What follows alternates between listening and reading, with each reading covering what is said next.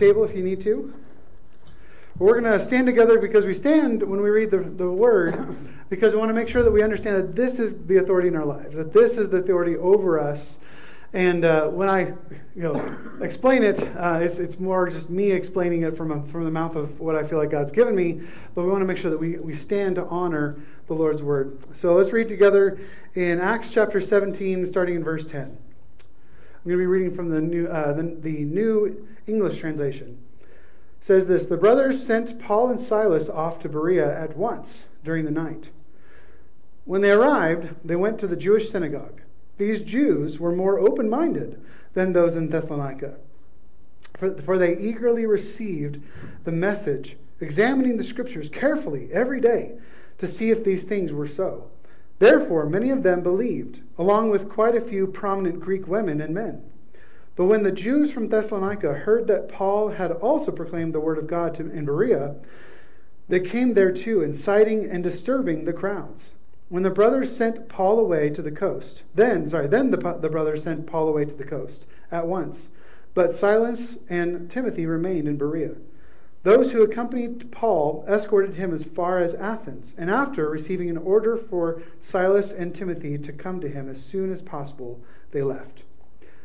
Lord Jesus, I thank you for your word. Lord, I thank you for the Bereans and the example that they are to us of their love for the word, their love of the truth. And Lord, they're rejoicing when they came to faith and knowledge that you are truly indeed the Messiah, and that you came, and that you are glorious. And they joined your people and received the Holy Spirit.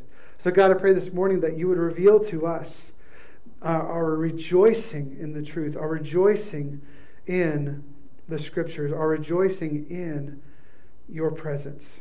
So Lord, teach us and lead us here this morning as we open up your word. In Jesus' name we pray. Amen. You may be seated. So I'm going to go Jewish synagogue style this morning and go ahead and sit down. Normally they would stand up to read the word and then they'd sit down to explain it. So I'm feeling a little weak this morning. That's what happens when you water fast. But so I wanted to show a little bit of different things here this morning. The first thing is these couple graphics that show the state of religion and faith in the church. And these are different years, as you can see at the bottom. And so this is how many times they read Scripture. This is just a general, across the country, believers, non-believers. And you can see how many times a day or a week that they read. And most people said they never read the Bible, ever. And then there's there's a handful that said that they read the Bible, less than once a year, and then, about the same of, once or twice a year, three or more times a year, once a month, once a week, several times a week, 4 or more times a week, or every day. And so that you can kind of see is condensed in the church quite a bit as well. And that agrees with Barna's research. How often do you use the Bible on your own? This is outside of church.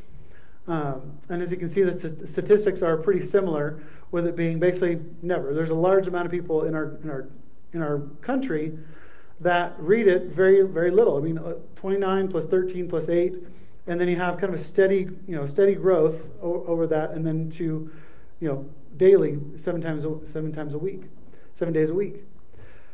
And so this is kind of showing us that there is a kind of a lack of biblical literacy in our lives, in our churches, and we see this, because like I said, the early church didn't have the Bible. The early church didn't have scriptures necessarily. They sometimes were able to go and study and listen to the Word of God in the synagogues until they were kicked out, of course. And so then they only had really what their Jewish brethren, if there were some Jewish people in the church, to tell them the stories of the Old Testament, to tell them the histories about what God did. And so, but we come to this church in Berea, and we see that they are such a great and beautiful example of what is life in our faith supposed to be like. We have been given an incredible blessing That I've got the NET, you've got the CSB, other people have King James, other people have different translations. Like, we have a plethora of translations and resources that we have at our fingertips. There are people that come from all over the world to America to study the Christian faith because we have just an astronomical amount of resources available.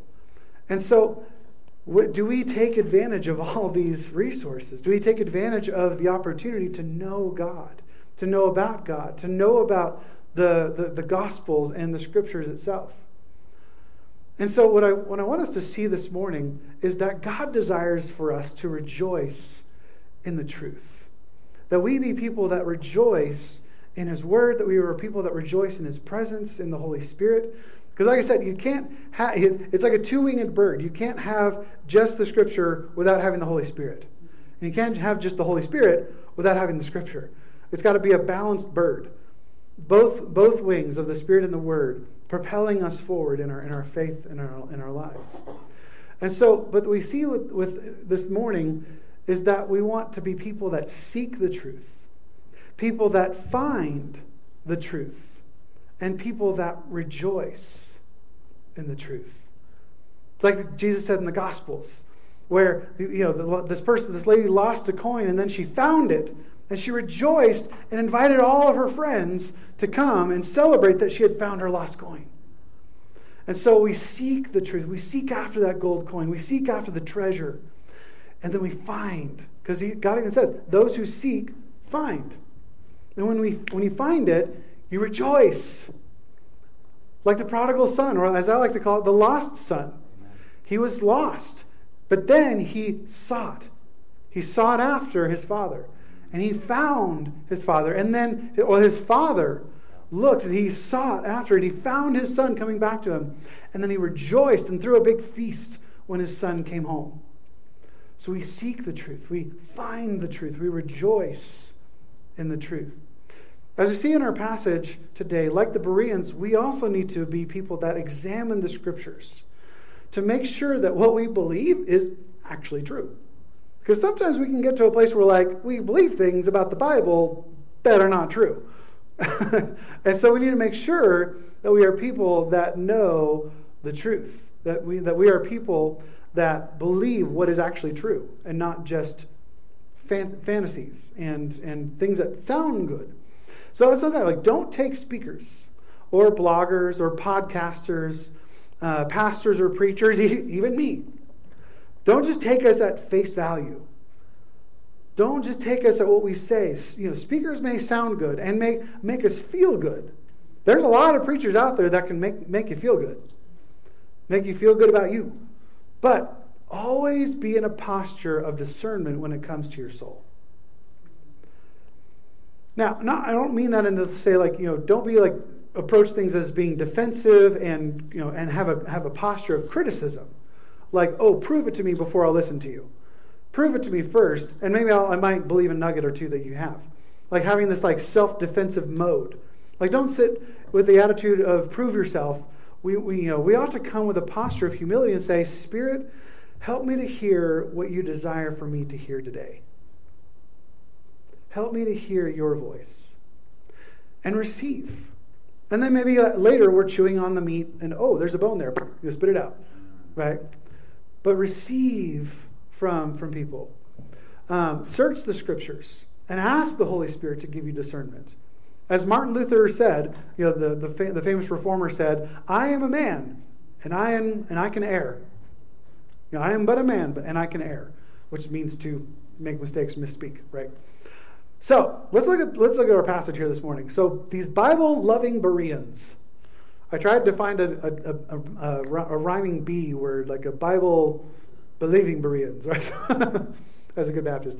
But we see, so Paul and Silas and Timothy arrive here in Berea. Now, Berea was, actually still is today, it's still there today. It's spelled differently when you go on Google Maps. It's Veroia in the Greek.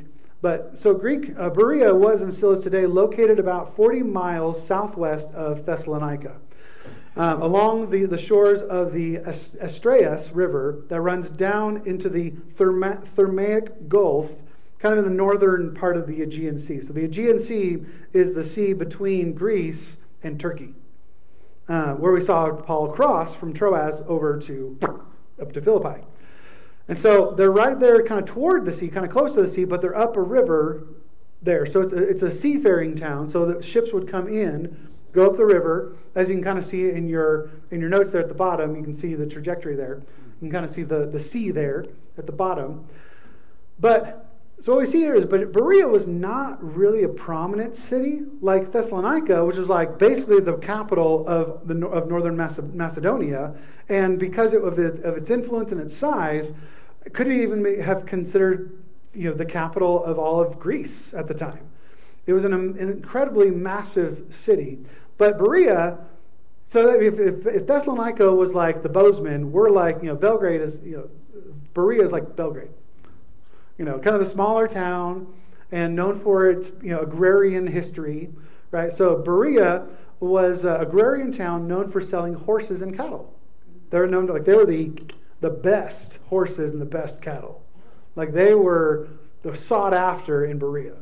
Kind of like our wheat and our barley. You know this, but Anheuser-Busch uses our wheat and our barley for their beers and hops around this area. So we're kind of a big deal. Which has confused me why they didn't rebuild the grain elevator. I don't know. But so Paul and Simon, what is it if I could talk? Paul and Silas and Timothy stopped here most likely not because it was a big city, but because of the Jewish synagogue. As their MO was, that whenever they came into a city or a town, they would stop at the Jewish synagogue. And so unlike Philippi that didn't have a synagogue, we have a synagogue right here in Berea. So it had a large enough Jewish population. Remember, we had to have 10 Jewish men to organize an actual synagogue, an official synagogue. And so there was a good number of Jews here in this town. But they also knew, because their assignment was to the Gentiles, that there would also be a lot of Greek and God-fearers, which are Greek people that ascribe to the Jewish faith and religion, but they haven't gone all the way to circumcision. So they're like the peripheral believers. They believe and they're worshiping Yahweh, but they haven't quite followed all the way through the circumcision to become proselytes. And so, but there would be all these people, these Greeks and God-fearers in this town meeting in the synagogue. And here's the cool part, is realizing that a lot of people say Paul and Silas, they only went to big cities. Well, right here, it proves that they didn't. They went to where God led them, where God gave them an open door for the gospel. And they were faithful wherever God led them. And so, Paul and Silas understood that God has plans for small towns too. God has plans for Belgrade. Do you believe that? God has plans for our town. We don't have to just simply be tied to just what God's doing in Bozeman. God has plans for us here. So we have to ask ourselves, what is God's heart for us? What is God's heart for us at Shift Church to be a part of what God is doing in our city? We may be smaller, but we're not small. Did you guys know that Belgrade is actually the largest city in Montana that's not the county seat? Kind of cool. So Belgrade is the largest largest city in Montana that's not the county seat. Like Bozeman is the county seat. Right. Livingston is the county seat for Park. Right. Helena is the capital there. We are not the capital, but we are the largest city in Montana that's not the county seat. Kind of cool. But so God has big plans for us. And so all we have to do is ask God, what do you want for us? And God is faithful. God will show us. God will provide the answers to that. So according to the chronology, so verse 10 and verse 12 here, verse 10 through verse 12, probably actually occur over the course of several months. So this isn't like a flash in the pan, like they're there for a couple days and all of a sudden the agitators come. They don't have email. They don't have phones for word to get back to Thessalonica that they're here. So they're probably there at least for weeks, if not months, which they love to do. And they found that these Bereans were more open-minded. Also, another way of translating, your translation might say noble character or well-born, right? But there's so the understanding that, like this passage, the NET translates it as open-minded, because it's talking about the nobility of their open-mindedness than those in Thessalonica. And so actually there's a Dake's Reference Bible talks about these 3 acts of nobility. Like, what does it mean to be noble as a believer? He says, number 1, they receive the word of God with all readiness and open-mindedness. Number 2, they search the scriptures daily to discover the truth. And 3, they believe the spoken word by believing what was written in the scriptures. So my question is, do those things display our lives? Do those things show that we are noble in our pursuit, in our relationship with God? Do we receive the word of God with readiness and open-mindedness? Do we search out, do we pore over the scriptures daily to discover the truth? Do we believe the spoken word that is written in the scriptures? Does the word of God truly have authority over our lives? Does the word of God truly have a footing in our soul, in our minds, and in our thoughts, and in our hearts? And it's because of this passage, actually, that the term Bereans has come to be applied to people who intentionally study the scriptures. The Berean Jews and God-fearers had a deep desire for God's word. They loved going deep. Which, if you know anything about me, that's me. I love going deep in the scriptures. Commentaries galore. I mean, sometimes my desk looks like, just one of those nerdy library professors or whatever. It's like just books everywhere. And then my club crackers over here and my coffee right there. But do we go deep? Do we enjoy doing a deep dive and following rabbit holes and going into the references and like going into the commentaries? Do we do Google searches about or word searches? Do we love poring over these things to just soak it all in and let it just wash over us? To where at the end of the day we're like, oh, wow. Just like fire hose. But man, that was good.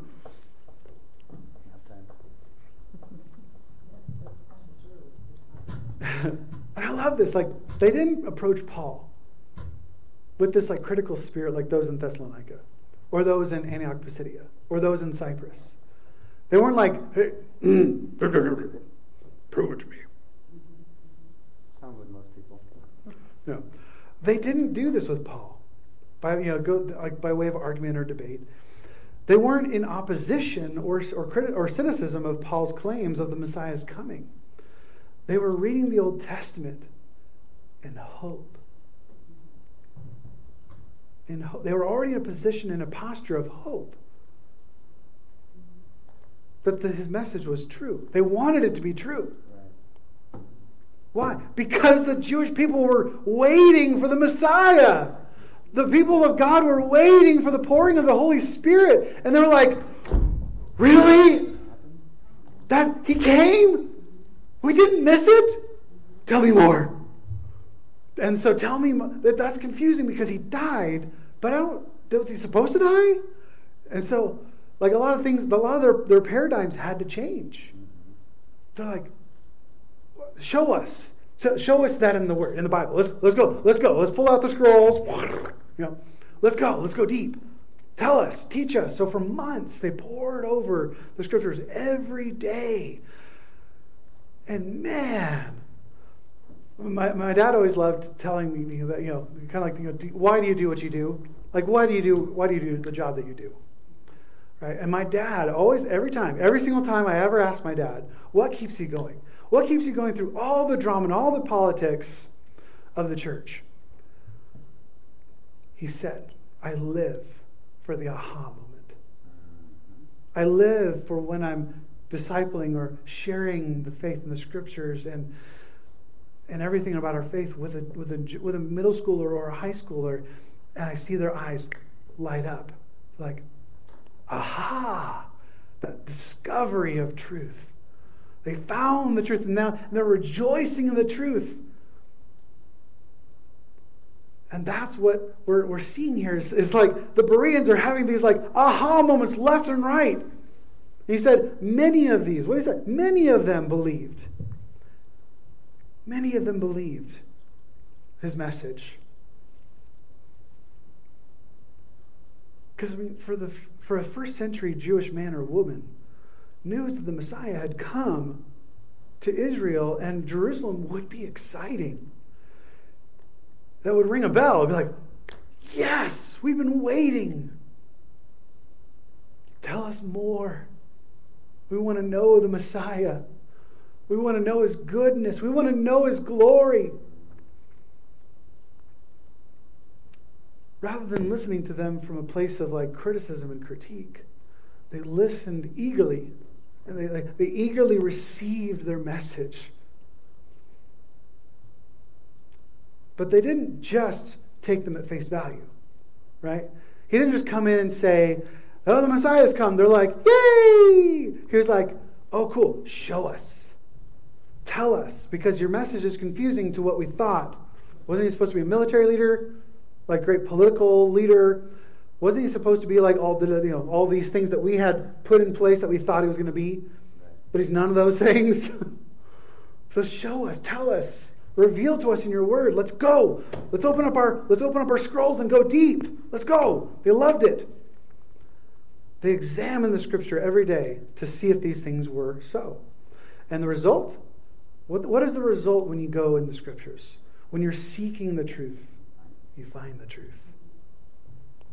Many of the Jews believed, along with their target audience, because he felt that his calling was to the Gentiles, right?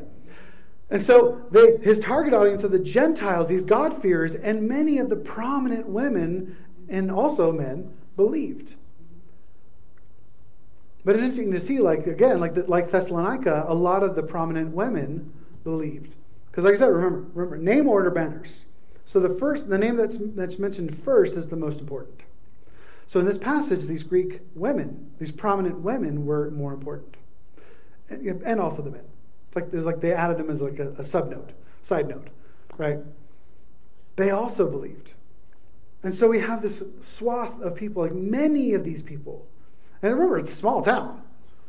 It's probably about the same size as Belgrade. About 10,000 people or so.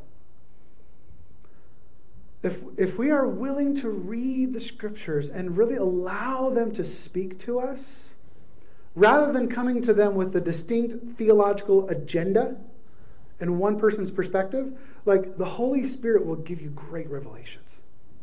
He will give you great revelation and clarity. He will reveal to you, especially when it comes to Jesus. He will show you Jesus, he will knock your socks off with Jesus and the goodness of the gospel. And here, like in Thessalonica, many prominent and influential Greek women came to faith in Jesus as well. Here, as in many places in the New Testament scriptures, as well as church history, proclaims, women seem to be in the church the backbone of the church. And most prominent members in the Christian church. Because we see this throughout all of Scripture and church history. As Peter Wagner says, it's axiomatic, meaning unquestionable or undeniable, that more women than men were willing to put their faith in Jesus Christ and serve him with their lives. As you see, like the church in Philippi, it was mostly women. And Luke, he left him in Philippi, and it was like Luke and a bunch of women that planted the church. And it was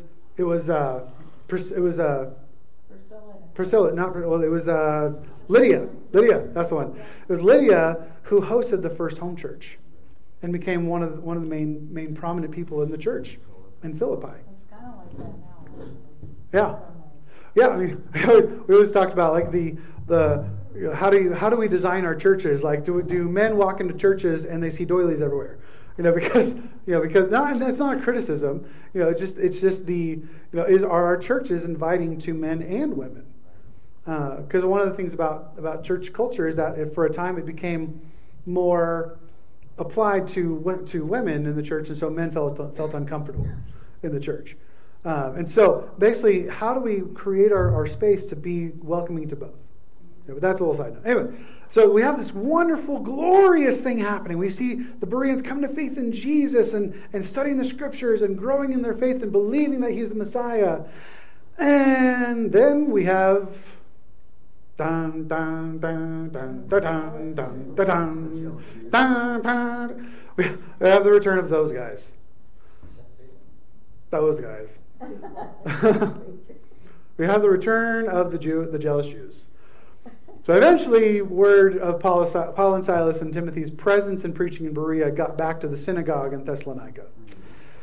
But I mean, possibly because someone visiting their synagogue in Berea maybe went back and was telling, either someone who believed or maybe someone who didn't believe, and they were like, hey, we've got these guys over here, or hey, man, the gospel's come and we're believing, the Messiah's coming. Can you believe it?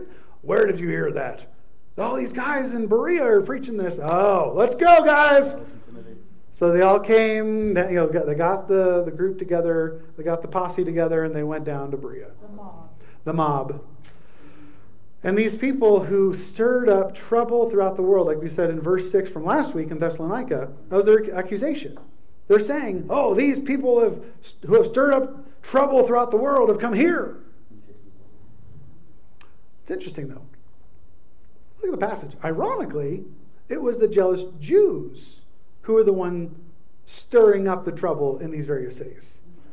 Paul and Silas and Timothy were super peaceful. They were loving dudes. They were graceful. They were serving people. They were serving the synagogue, blessing people. It was these jealous Jews that were the ones stirring trouble. They are the ones who started the riots in every one of the cities where the riots broke out. And right now we're at number 3. We started at Lystra, where he got stoned to death. Right. Then we had Thessalonica, and now Berea. And here's the true evidence of that, is that jealousy will drive you mad. Amen. You will make decisions that are stupid. That make no rational sense after you've done them. You're like, why did I do that? Because you were jealous.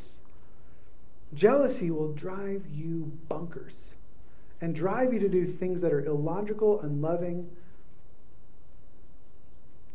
and just not true to who you are. You will become another person. Paul knew the dangers. He knew the dangers of ministry. That's why the church in Antioch of Syria, before he was sent on this journey, prayed over him and handed him over to the Holy Spirit, handed him over to the Lord. Like, we know this is going to be dangerous. And yet, he pressed on. He put his life, and not just his life, but he put the life of his friends, his co-laborers in the faith, on the line, in danger, in the midst of the danger, to preach the gospel. And he'll later write in the book of Romans, he says this, how are they to call on the one that they have not believed in? And how are they to believe in the one that they have not heard of? And how are they to hear without someone preaching to them? And how are they to preach unless they are sent? As it is written, how timely is the arrival of those who proclaim the good news. But not all have obeyed the good news. For Isaiah says, Lord, who has believed our report? Consequently, faith comes from what is heard. And what is heard comes through the preached word of Christ. But I ask, have they not heard? Yeah, they have. Their voice has gone out to all the earth, and their words to the ends of the world.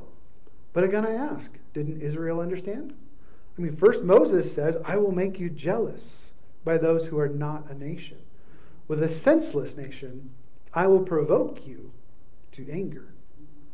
And Isaiah is even bold enough to say, I was found by those who did not seek me. I became well known to those who did not ask for me. But about Israel, he says, all day long I held out my hands to this disobedient and stubborn people.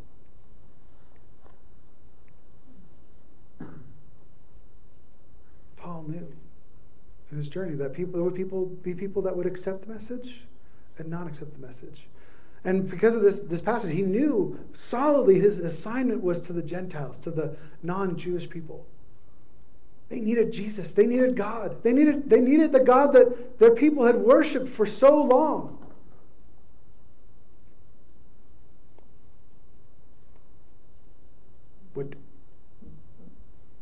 you go wake the computer up? Just push the space bar. I don't know why I did that. You talked too long in that sequence. You have to have a screensaver. I got it set to not go away. I don't know. Weird, I don't know.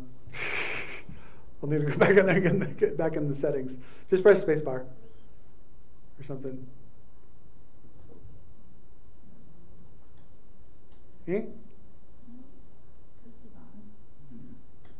There it goes. Yeah. Ta-da! Except for that. Okay, would you do reset the screen with the buttons? Thank you.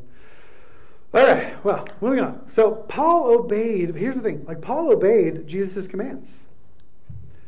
His protocol in Matthew chapter 10, verse 23, he says, as they were the same instructions with that Jesus. Oh, what happened? What do you do? Just a second, pause. We have a brief intermission.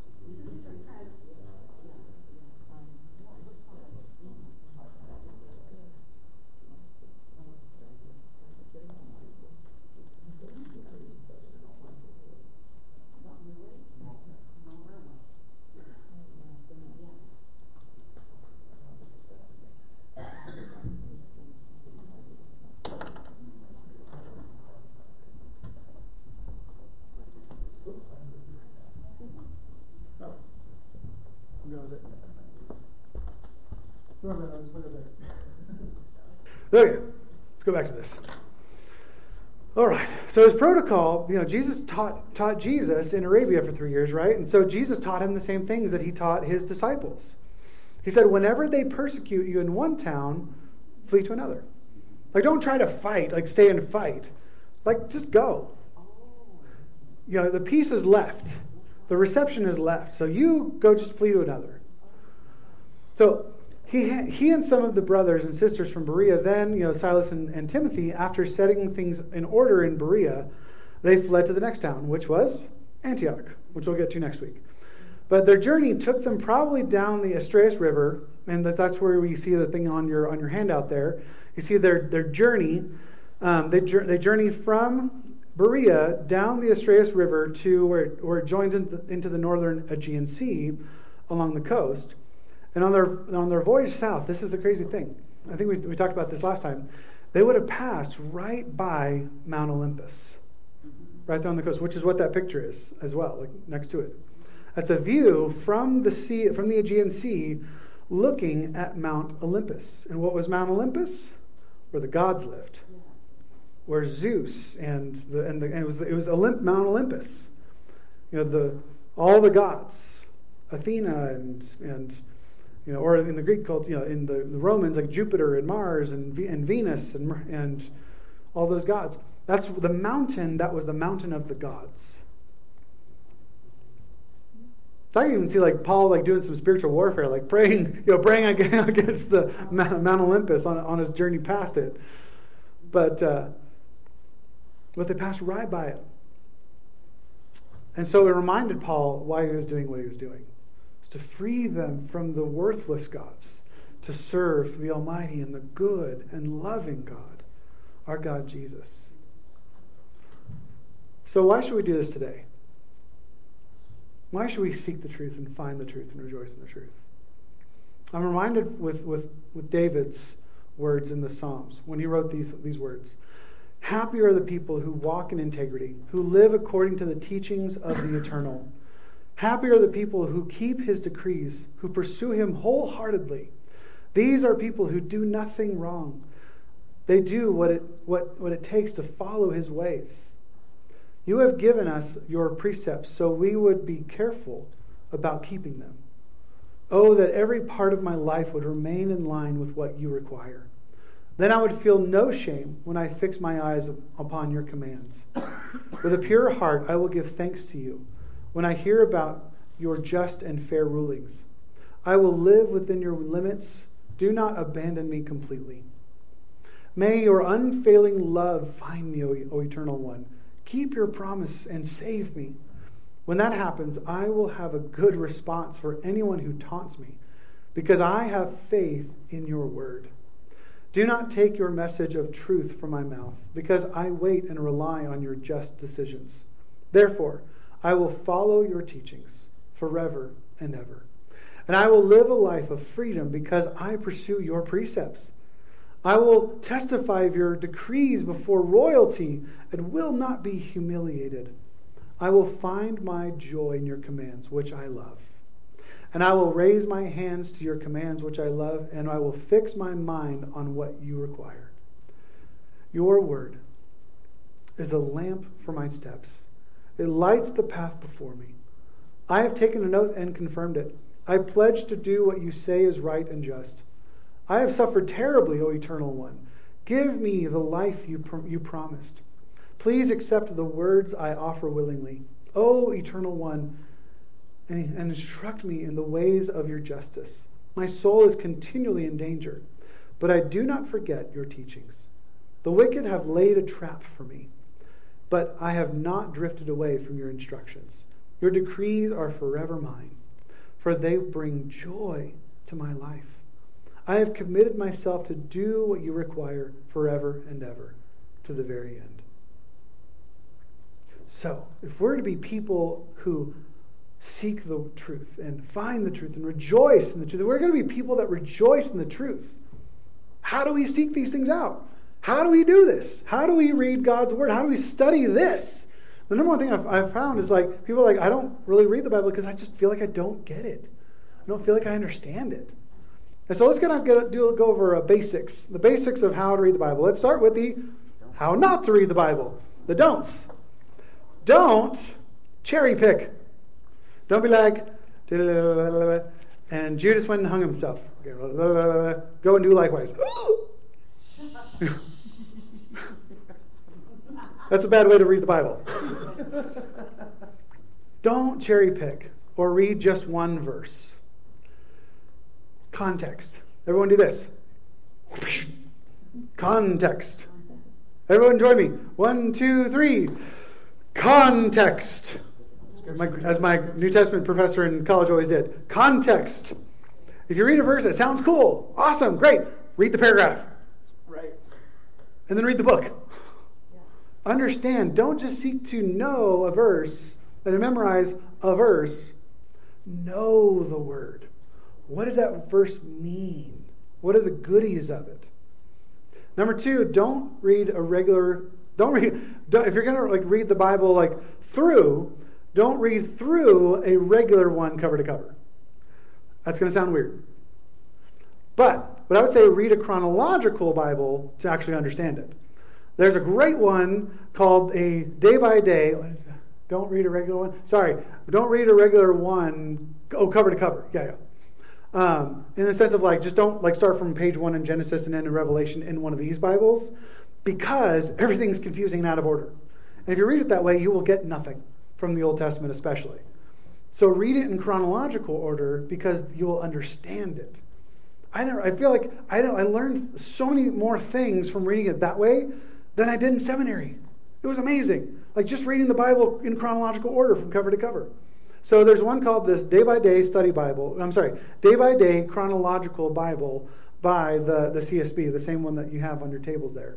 Throw it on Amazon, throw it in your carts, buy it as soon as you can, because it is a phenomenal tool. Amerlin and I just started it again. It's wonderful, a wonderful way to read the Bible. Number 3, don't just read it to get ammo for an argument. Don't just read it and try to get verses that you can use as like, it's like, he's like, how do I poke you with the word of God to make you see my point of view?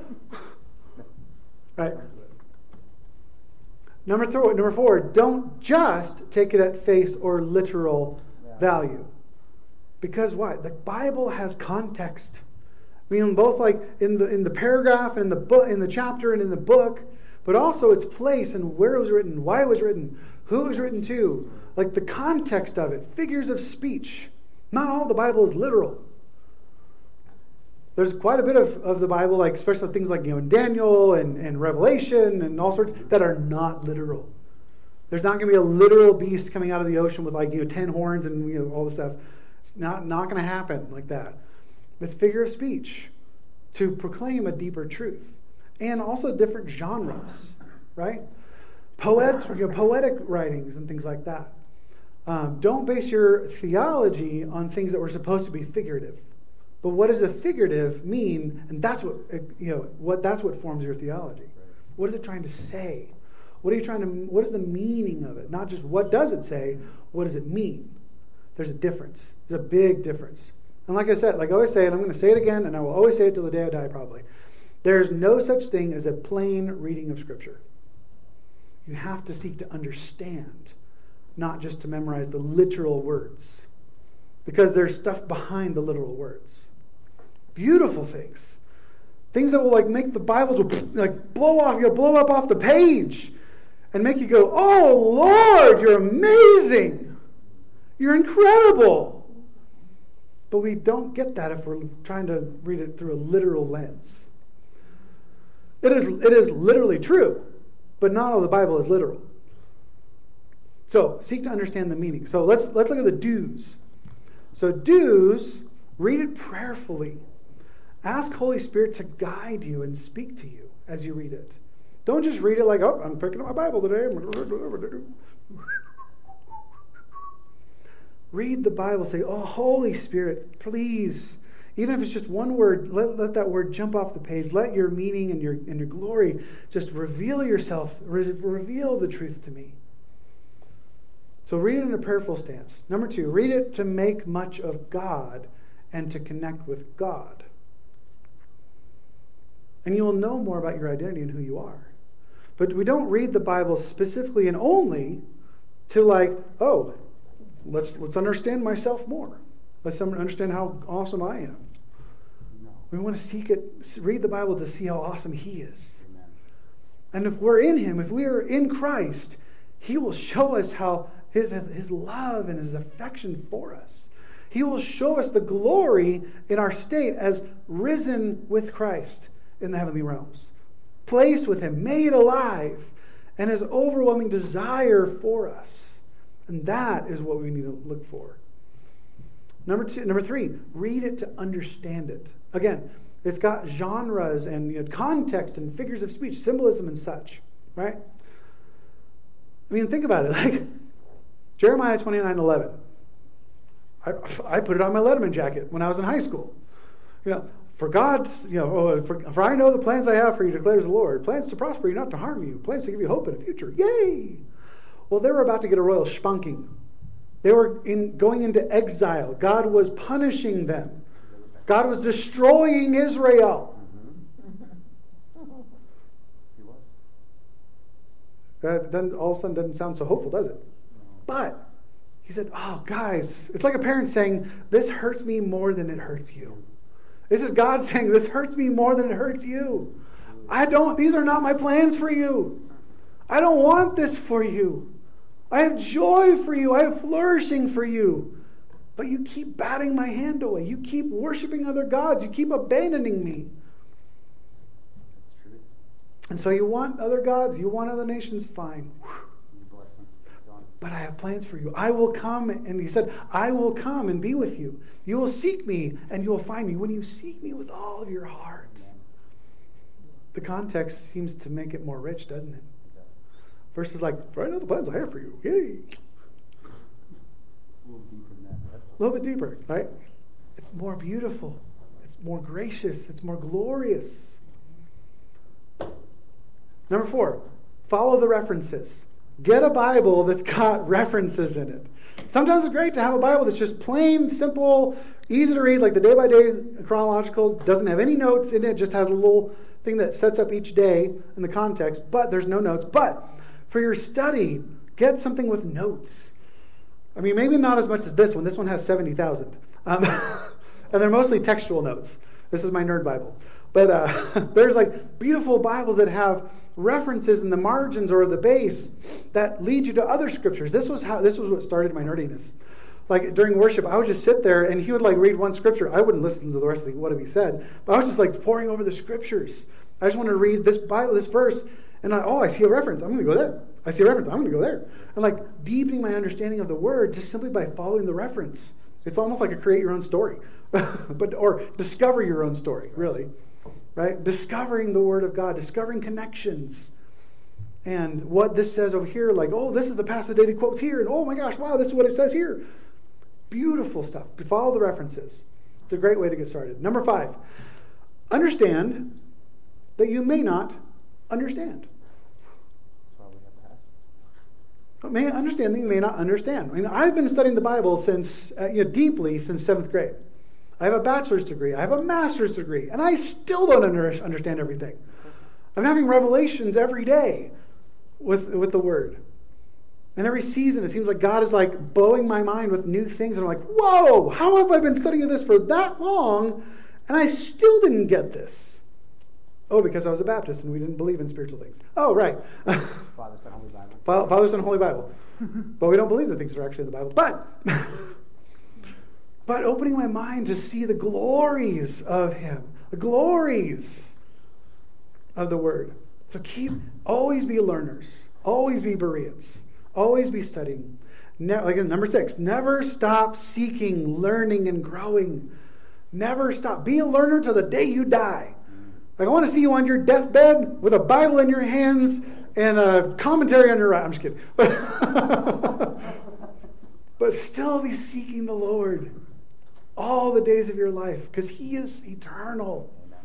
You will never understand everything, but the more you understand, the more glory you have in your life, the more joy you have in your life, the more blown away you are by the Holy Spirit and God's presence and His truth and His Word and who He is, the more your life will jump off the page. And everywhere you go. You don't have to have a theological or Bible degree to understand and live out your faith. Find different sources online or in print that will help you navigate understanding the Bible. And here's a few of them. Here we go. I'm going to give you some resources here. Ready? Oh, I should have put these in your notes. I'm so sorry. So I'll leave this up there for a while. And I'll come back to it. I've got another slide with this on this. But so BibleGateway.com. I use this every time I write my sermon. This is the Bible. It's Bible Gateway. It's got like for $3.99, you get like all these commentaries and study Bibles and notes and all sorts of stuff, resources for $4 a month. Super cheap, super awesome.